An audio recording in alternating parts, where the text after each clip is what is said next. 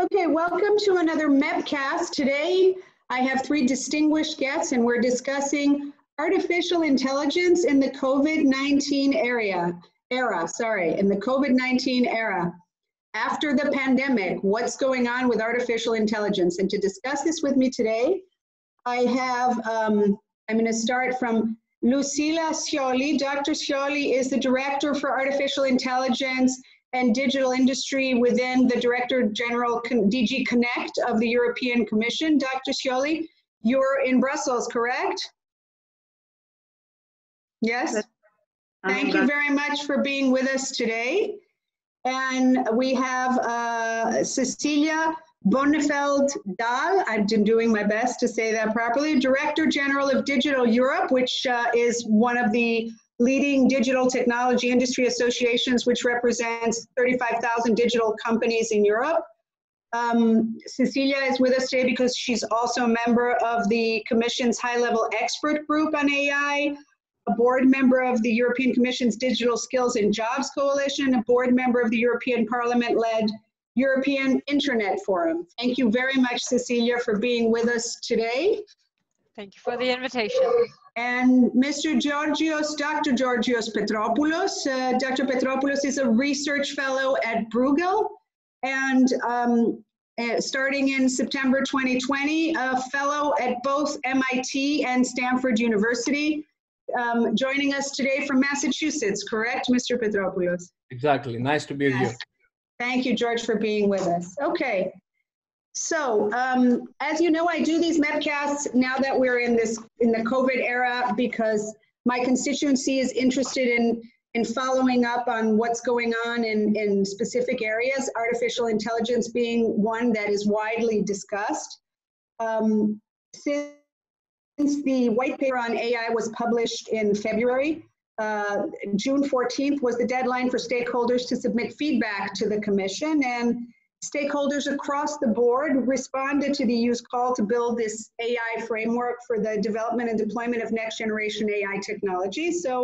And they've highlighted various concerns on AI technologies about how you can, let's say, balance the risk of abuse of these technologies, ranging from biometric technology to the operation of automated decision-making software, particularly in critical sectors such as healthcare, transport, police, recruitment, and the legal system. And some stakeholders in discussions we've had in Parliament have even gone so far as to call for a ban, an outright ban on the use of certain technologies. For example, indiscriminate biometric surveillance software and facial emotion analysis applications. And then on the flip side, you have others who caution against conformity assessments and a burdensome framework for high-risk AI applications because these could be counterproductive and, let's say, impede the innovation potential and industry development of the Union. So I would like to discuss these issues with you today and focus on both the potential of AI and the risks, and mostly because AI is widely discussed on what the situation is specifically to deal with the pandemic and what the pandemic has changed in the way that the Union approaches AI.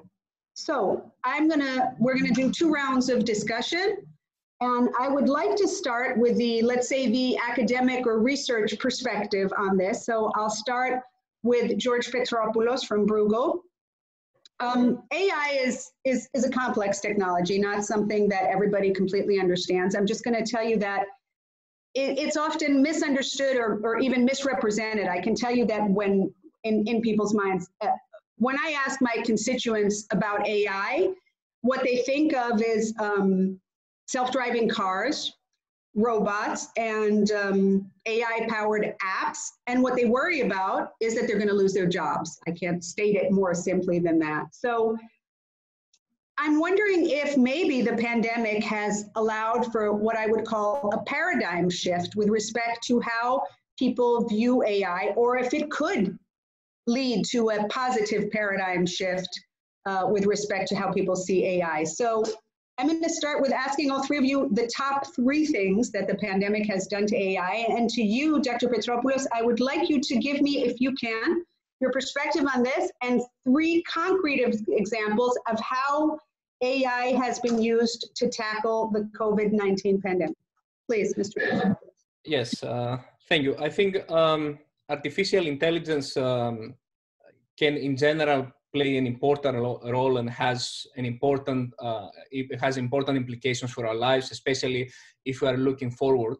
And the implications for labor market are expected to be something that will be both a concern but also an opportunity for the future. Now, related to the COVID-19 pandemic, from the beginning of this pandemic crisis, we have seen the development of many applications that they were developed at different contexts, and they tried to deal with the pandemic. Some of them were more successful, others were not so successful. I will focus on three of them that I believe that they brought some significant value. The one has to do with the role of artificial intelligence in medical diagnosis, in detecting people that are infected from the virus. And there we had the specific computer tomography scans. We had some other methodologies which allowed for the time-efficient detection of the virus to some of the people that they had suspicions that they were infected. And we have seen these technologies implemented even in a larger scale in some particular countries that they have been deeply affected by this pandemic, like in China, in Wuhan, for example, which was the first epicenter of this. The second application has to do with finding the vaccine, which is, as it has been proven, it can be a very important milestone in defeating this pandemic.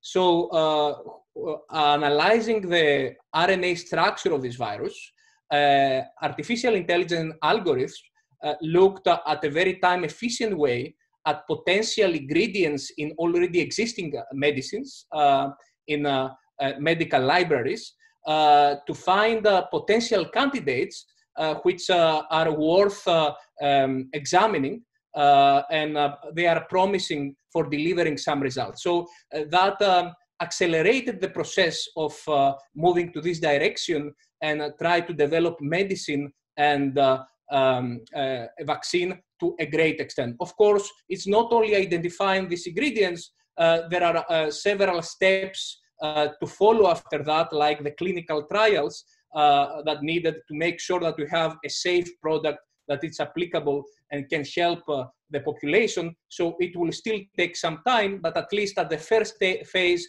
AI has been proved to be helpful. The third dimension has to do with assessing associated risks. And there are two different risks I'm talking about. Is the risk of mortality.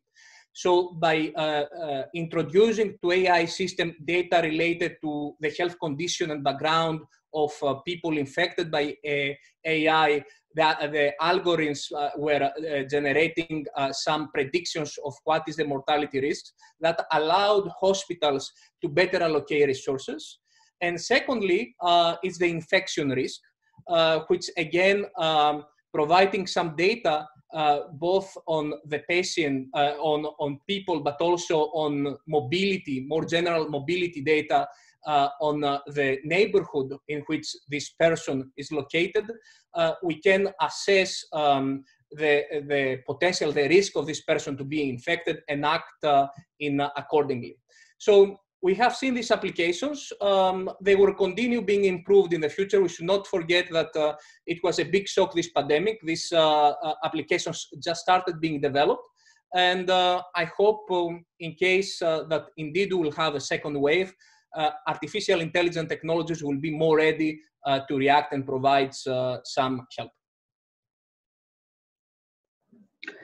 Okay, that's great. Thank you very much. So detection, vaccines, and risk assessment with respect to infection and mortality. The third one being a very important guide for us policymakers and politicians when making decisions, especially about lockdown conditions and trying to balance the, let's say, the public health risk, the strength of the system, of the health system that we have, versus the economic damage that's done while we implement these measures to protect ourselves from the vaccine. So these are all definitely positive things. Dr. Shirley, let me please turn to you.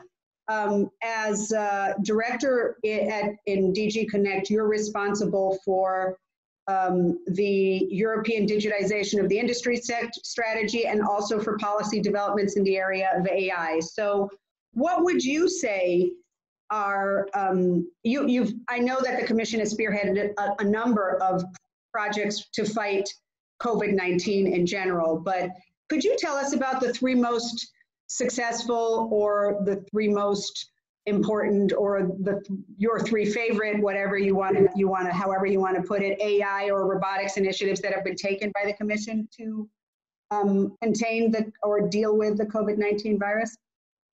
Yeah, sure. So I will start with one which is actually very recent.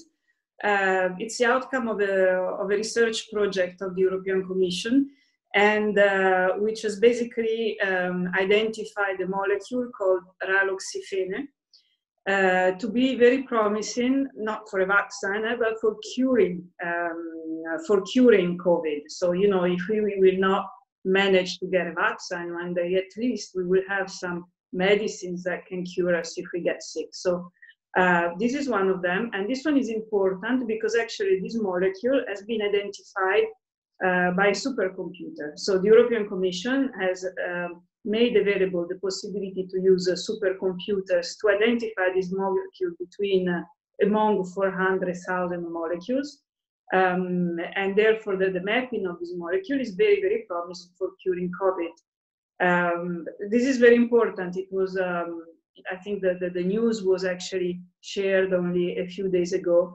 And it's important because it's a project that uses supercomputers, and of course supercomputers make simulations, and this has been using artificial intelligence for identifying the molecules. So I think this is very important because a molecule that is identified among so many molecules means that it has a very high probability of success.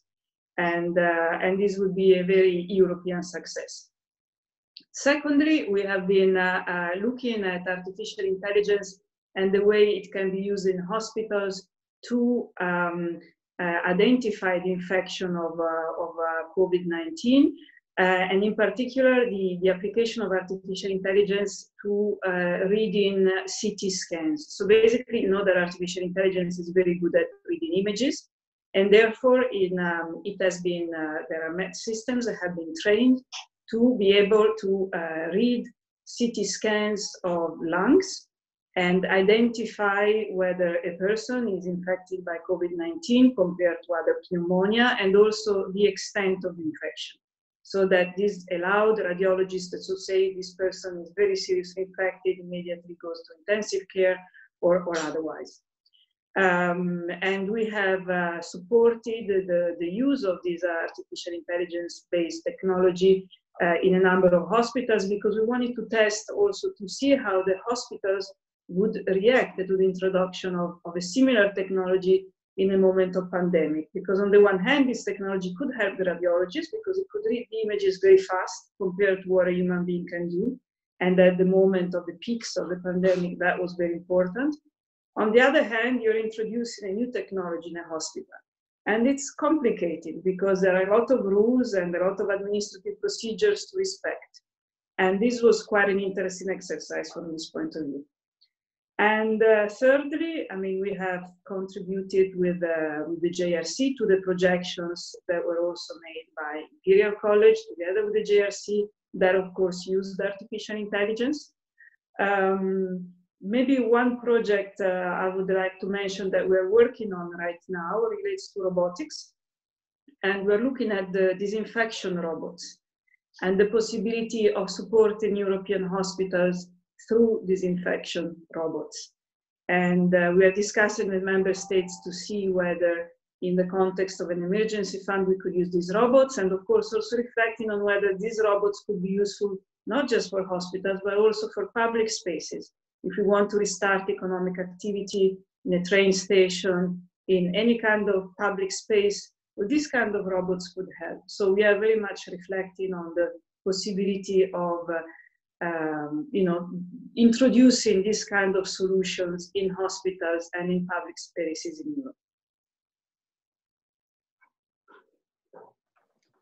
Thank you, Dr. Scioli. So yes, we all want a cure to be found, as a vaccine. We want a vaccine, we want a cure. So finding molecules more quickly is wonderful, and CT scans, robots.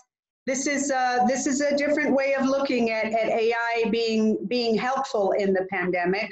Now I turn to you, Cecilia Dahl, because you've had more than 20 years of experience in the ICT industry, having worked for some of the top companies internationally, aside from your roles in Denmark and now in your current position. Somebody has to make all these, industry has to produce all these wonderful applications and these wonderful robots. And so what about industry's perspective? What would be, let's say, the 3 most relevant AI applications developed on behalf of industry in the context? Well, because we've spoken a lot about health, and obviously there's a lot of good things that's done on health, I might look at 2 aspects, both the financial recovery and the handling of the financial situation and the logistics, and then of course the health. I mean, Sierra mentioned a few things that our members like Siemens Healthineers is heavily engaged, for example, in the scanning, lung scanning AI project, and several other of our members. If you look at, not only the bigger companies, you could turn to, for example, some of our unicorns here in Europe, or future unicorns, as, for example, the winner of the Digital Europe Unicorn Award in 2020. They are basically called Corsi, and they do AI that analyzes voices. Originally, the first innovation that they did is when you call for an ambulance, it can basically listen to your voice and look for any kind of signs of heart, if you are having a heart attack, or other common diseases. They were basically able to quite quickly move to signs in people's voices of corona, and detect with a very high perfection if this person is in risk of actually having corona through the sounds of how they breathe, how they speak, how they articulate. And actually, I mean, again, you could say there was some good things. Now, finally, it is actually out in a few countries in Europe. But in US, it was out very, very fast because there was, less hesitation on actually getting it to use. So you can say, even for our European companies, it's been they've been able to use their current innovations in new ways in this crisis, basically enhancing the health and detection of corona. Another example, of course, the many chat bots that basically people call, and it keeps on asking them questions of signs of how they feel, until it can really qualify. This you must seek help, right? So and at what stage it is.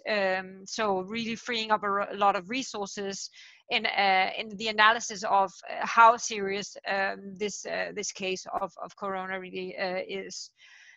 Maybe turning to the financial situation and the more logistical situation, we had also a serious problem basically with getting, amongst others, health devices or IT devices or network devices so people could communicate across borders, because people were sick, they couldn't travel. And there I want to mention a company called Celonis, which is a big European unicorn that basically does IA on supply chain. So all the big supply chain and logistic companies, came to them and say, I mean, how do I do this? How can I get capacity? How can I pass through the borders? You know, how do I find transportation for this from go to A to Z? And they were basically able to analyze, you know, what are the most safe routes? How can you do this? You know, what is open, what is not open? Which borders can you pass and which borders can't you pass? And maybe looking to another example that was Nokia. Normally, when they are doing their big plans for 5G production, they need to go travel there. They have specialists, you know, really highly educated people. They need to send a squad team in. But of course, they couldn't do this, right? So what they do is basically using what we call a digital twin to set up networks to increase the capacity we needed, both for medical surgery, for diagnosis, but also for basically the whole society functioning. And they were able to basically set up these 5G plants basically through a digital twin, and machines and robots basically, you know, installing everything. So I think we're taking a jump, a huge jump in how we think about, you know, setting up plans, how to do logistics, but of course, mainly how we think about health. We do honestly still struggle with the fragmentation. I mean, we see that we have also been slowed down by still member states having many different approaches towards Corona. So this is, this is definitely one learning, that I think we get the different roles of industry, you know, versus regulators. I think that has become much more collaboration. And I think there's much more agreement on, let's solve the problems that move in the right direction. Let's work together to basically make a stronger digital Europe, instead of, you know, only looking at the risks. And I think this was really one of the good developments of this crisis, that we became like a team. It was more like a teamwork than opposing opinions. I'm going to go the other way around and stay with you for Cecilia, because the perspective of you know, of industry, we had a lot of questions from viewers regarding how this crisis can be used, let's say, as an opportunity to fast forward developments in industry in particular. And so I want to ask you in that way, when we go around, maybe Lucila can respond to this. What would be the top thing that you would say you would want let's say the European Union, the Commission, Parliament, all of us to do in order to help industry expedite all this development in AI after the pandemic? I think there is, a dialogue on basically what were the roadblocks for key companies, for example, like Coty. What did they experience? Because I think there we will find the devil is in the detail, in the real world, right? What were, the problems? Why didn't they succeed in getting it out as fast in other regions? And, for me, honestly, Europe is the continent on earth that is most ready for tech. We are very well regulated. We have a lot of standards in place. We have really high ethical, moral, and many of the things we approach. So the big question is basically to have the discussion. What were the roadblocks, and how do we basically get rid of those so we can enhance what we have and the current framework that we have, and how can we make sure that is further harmonized in across the different member states, because they are very different implementations of this, and it shouldn't be like that. Listen, that we're over that stage. We can't afford that in a new pandemic. So that would be my first, because that would allow us to take leadership and be much faster if this should happen again. Second of all, would be to really look at the EU budget now and really, go straight to where the money matters, right? Give people an opportunity to be upskilled. So we have around 60 to 70 million Europeans that's going to lose their job. Not due to AI, but due to financial crisis of non-digital businesses primarily, because that is where the crisis has hit the hardest. So how do we basically allow these people to move into the digital era and really do an huge upskilling program for these workers, allowing them to go into also new jobs that will come through this crisis. And then, of course, research and development. we are looking at the data spaces also on health and manufacturing and other areas. Really, really good idea to do that, because it will create a lot of possibilities that we don't have today.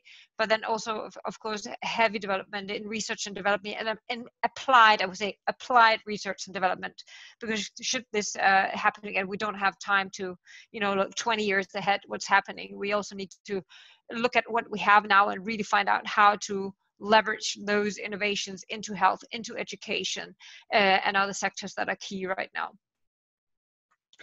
Okay, Lucila, we want R&D, we want skills, and of course we want money. That always the top of one of the top things. But I'll come to you if you want to respond to this, because like, for example, I have here Michael from Brussels, who's working for a consultancy, and who asks, has this changed your policy priorities, let's say? Have lessons that you've learned because of the pandemic led you to reassess the overall strategy and the choices that you're making? And generally, what are the Commission's priority, let's say, moving forward after COVID-19?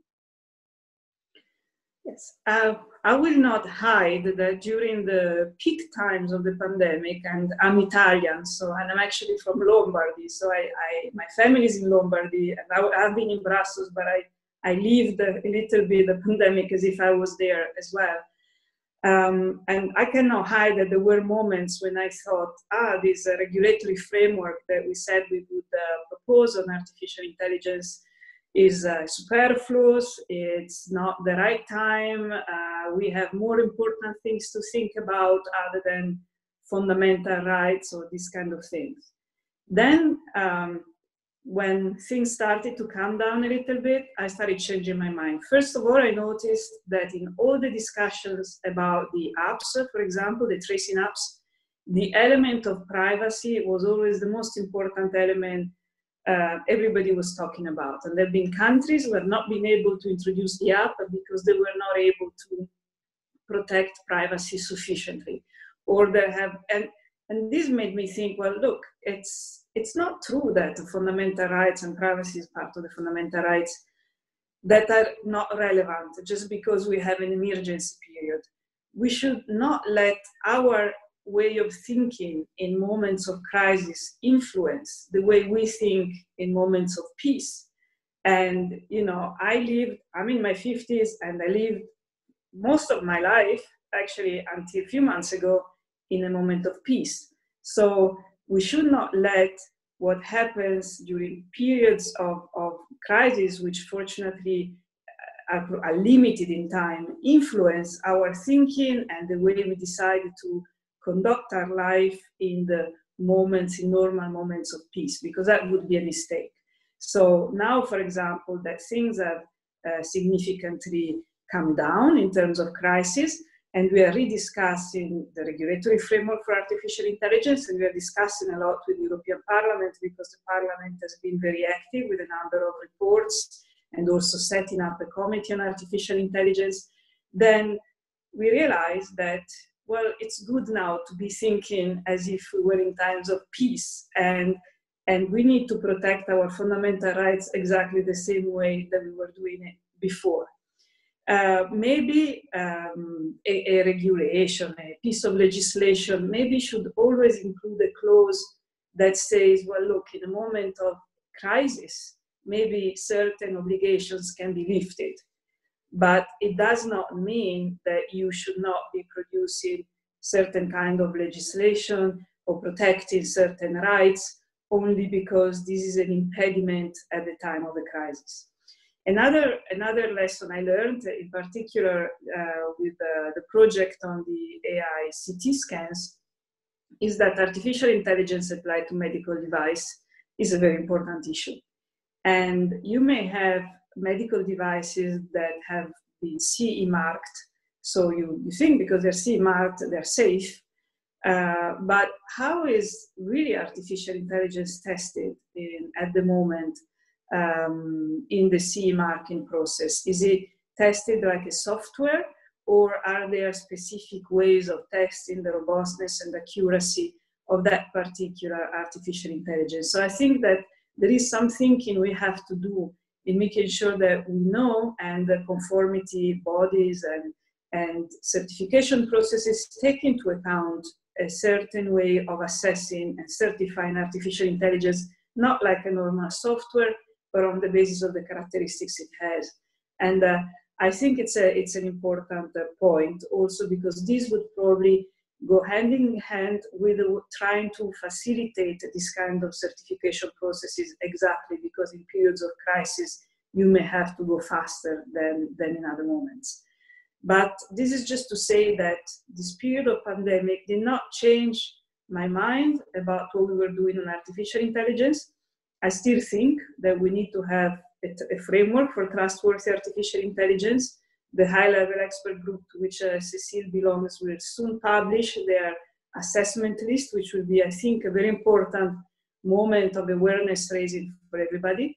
And we continue discussing. We just closed the public consultation. We have, as you said, more than 1,200 respondents.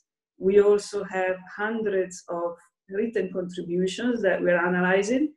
And we will continue discussing. We have postponed the publication of the framework to the beginning of next year, simply because with the lockdown, we felt like we were not able to have a sufficient dialogue with the stakeholders.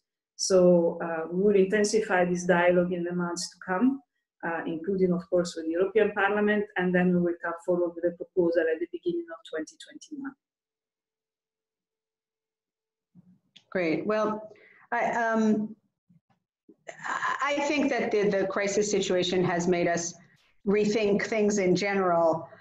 So it's only reasonable that you would look at the policy through a different perspective. But we have a lot of, I have grouped all the Greek questions for you, George Petropoulos, and they all, let's say, center around, okay, that's fine. We understand that artificial intelligence has many benefits, but do we have to give up some of our rights in order for it to produce the good results? Do we have to give up our rights to privacy?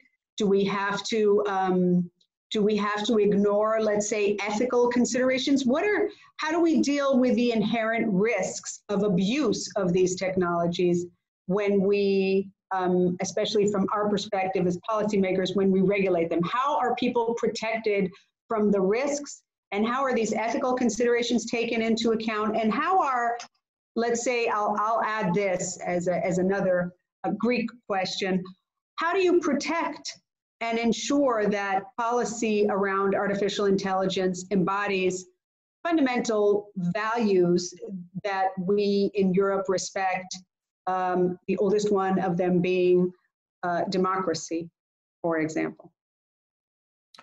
Great question. I belong to the optimistic ones who believe that we can have both great value from new technologies, but also protect in adequate the fundamental rights and assess all the potential risks in a proper way. So the approach I believe we should follow is, first of all, to have a well-accepted validation method which assess which are really the valuable technologies, the ones that will improve society, will help us in various contexts. And when we are talking about artificial intelligence, since it is a general purpose technology, we are talking about multiple dimensions. So we need to have a multi-layer method in which focus not only on the general framework, but also to the specific of these applications and the value they produce. And once we have that and we can assess that these technologies can bring value, we need to well design a governance structure which assess the risks. And let me give you some specific examples of risks and how they can be addressed. For example, it is mentioned about the possibility of algorithmic systems to create some bias, to create some discrimination, even discrimination that reaches the level that it is not acceptable according to human rights, like racial discrimination. So the issue is that algorithmic systems, they use particular data as an input, and they produce an output. And this is repeatedly done. So once you observe the output and you see that the output suggests such a discrimination, the programmer what can do is to change the way that the input is counted by the algorithm. So there is always the potential to intervene and improve how the algorithm works. Now, to do that and to have the incentives to do that, you need to have a proper enforcement system around that will give the incentive to programmer to follow, to monitor closely how the algorithm works and improve it. Another dimension is the transparency, as already mentioned. And in terms of legal framework, for example, the privacy regulation includes this right to explanation from machine-generated data, which is a wide applications in data analytics, the data that's used by consumers and users. So what we need there is to bring this framework to provide a practical meaning to this framework. How in practice can we ask to explain how the algorithm works? So we have the first step, so we need to be more pragmatic and more practical in this sense. It was also mentioned the issues related to accountability, which is a very important topic with many different opinions. I believe that the publications of this issue by the high-level expert group so far moved to the correct direction, and the different important checkpoints illustrated there. I'm looking forward for the next publication. So I believe it is a good avenue to explore and try again to use it as a basis to derive some implementable solutions. Last but not least, let me focus on privacy issues that they have already been mentioned. I mean, indeed, there are contact tracing apps, especially the ones implemented in Asian countries like in China, raise a lot of concerns in terms of privacy in a relationship to our privacy regulation in Europe. But I don't believe that this is a trade-off which we need to, let's say, stop there and say either the one or the other. There are applications that can be designed in privacy-friendly way. For example, applications that instead of geolocation data, they use only data on proximity. Applications that they use specific encryption so that we don't learn the identity of the other person, but we only learn the probability, the risk to be infected. So the two issues I see in this dimension is, first of all, to have a clearer European level guidance, since the privacy regulation applied in a European level on these particular apps. I don't see why some particular applications can apply in one member state and not the other in terms of privacy. And the second is to have a more European level involvement and coordination, how these privacy apps can work cross-border. I download my app in Germany, can I use it in Belgium? And I think, I mean, the Commission published some helpful guidelines, but we need some more involvement and coordination on making these apps work cross-border, since we are a single market, we travel a lot, and we need to be protected all the time.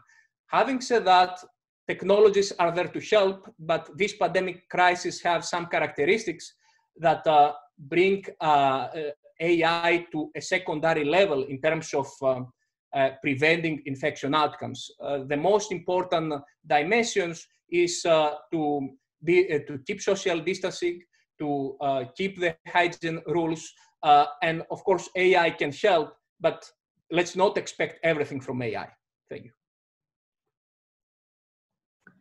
All right, well, thank you for these interesting, shedding some light on our effort to find a balance between regulation or a regulatory framework that allows, on the one hand, that protects us from these risks, that protects people's rights, and that fosters innovation and allows for industry to develop all of it, let's not forget, in a, let's say, geopolitical context, which affects the decisions that are being made.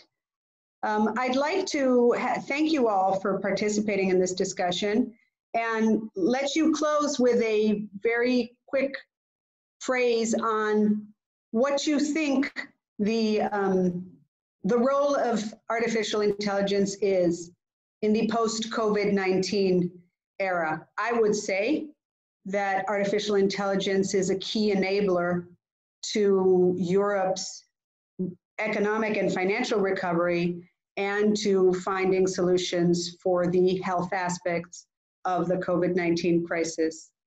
George? Yes, I would underline two different dimensions. The one is that artificial intelligence can help us in the post-COVID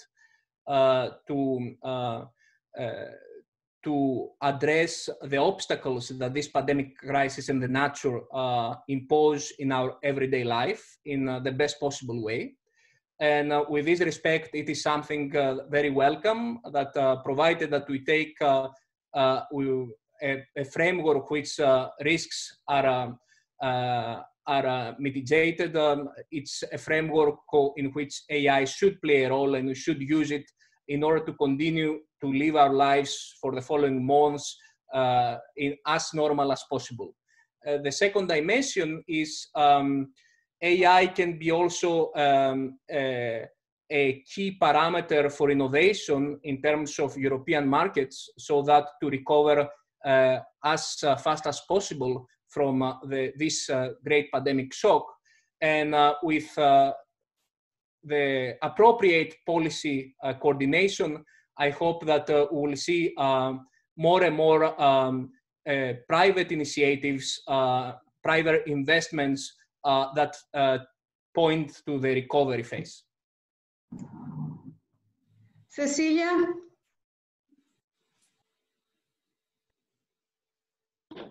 So sorry for my headset not working. No, so I mean, and I don't think I can find somebody who said it better than you. So I'll try to add on top of your own comments of being one of the major enablers to get out of the crisis, and maybe also being actually one thing that teaches on how, like George said, teaches us how to actually. Pardon my French, but getting our act together in Europe on harmonizing how we actually do things across member states on data and on AI. This is I mean, this is on time. That the member states also push, I mean, and drive, you know, the ability of the EU actually to actually harmonize this. And second of all, I would say it is something, AI and data sciences, that any country and government with respect for themselves should actually teach in secondary school. Excellent. Okay, so let's close with you, Dr. Scioli. Yes, in fact, first, before I make my conclusion on what I expect from AI in the future, I just want to go back to something that George said, which is on interoperability of apps. I just wanted to comfort him that the European Commission is working on a system with the member states on a system of interoperability of apps, so that his German app can work while he's in France, and the two apps can talk to each other, and he can be solicited if in France he meets somebody who has been ill or who is ill. So don't worry about it. It will be soon working. We're still finding out, we're still fine-tuning the last aspects of this, but the Commission is working on this. And what concerns the future, you said it, AI is an enabler of our economic recovery. And I hope, you know, that the Commission has put in place a significant recovery package. Some of the budget will go to member states to put in place strategies or policies that can really help economic recovery. And I hope that these policies will include the strategies in artificial intelligence for the companies and also skills for artificial intelligence. I really think that if many in the medical professions or working in the administration of hospitals had a better understanding of what this technology means, that would have been much easier for bringing the technology into this particular field. Dr. Lucila Scioli, Director for Artificial Intelligence at DG Connect for the European Commission, thank you very much. Cecilia Bonafeld-Dahl, Director General of Digital Europe, thank you very much. And Dr. George Petropoulos from Bruegel, fellow at Bruegel, thank you very much for this very interesting discussion. Stay safe, stay healthy, and stay optimistic. And there we go. And stay digital. Thank you. I appreciate it. Bye. Thank you. Bye. Bye-bye. Bye.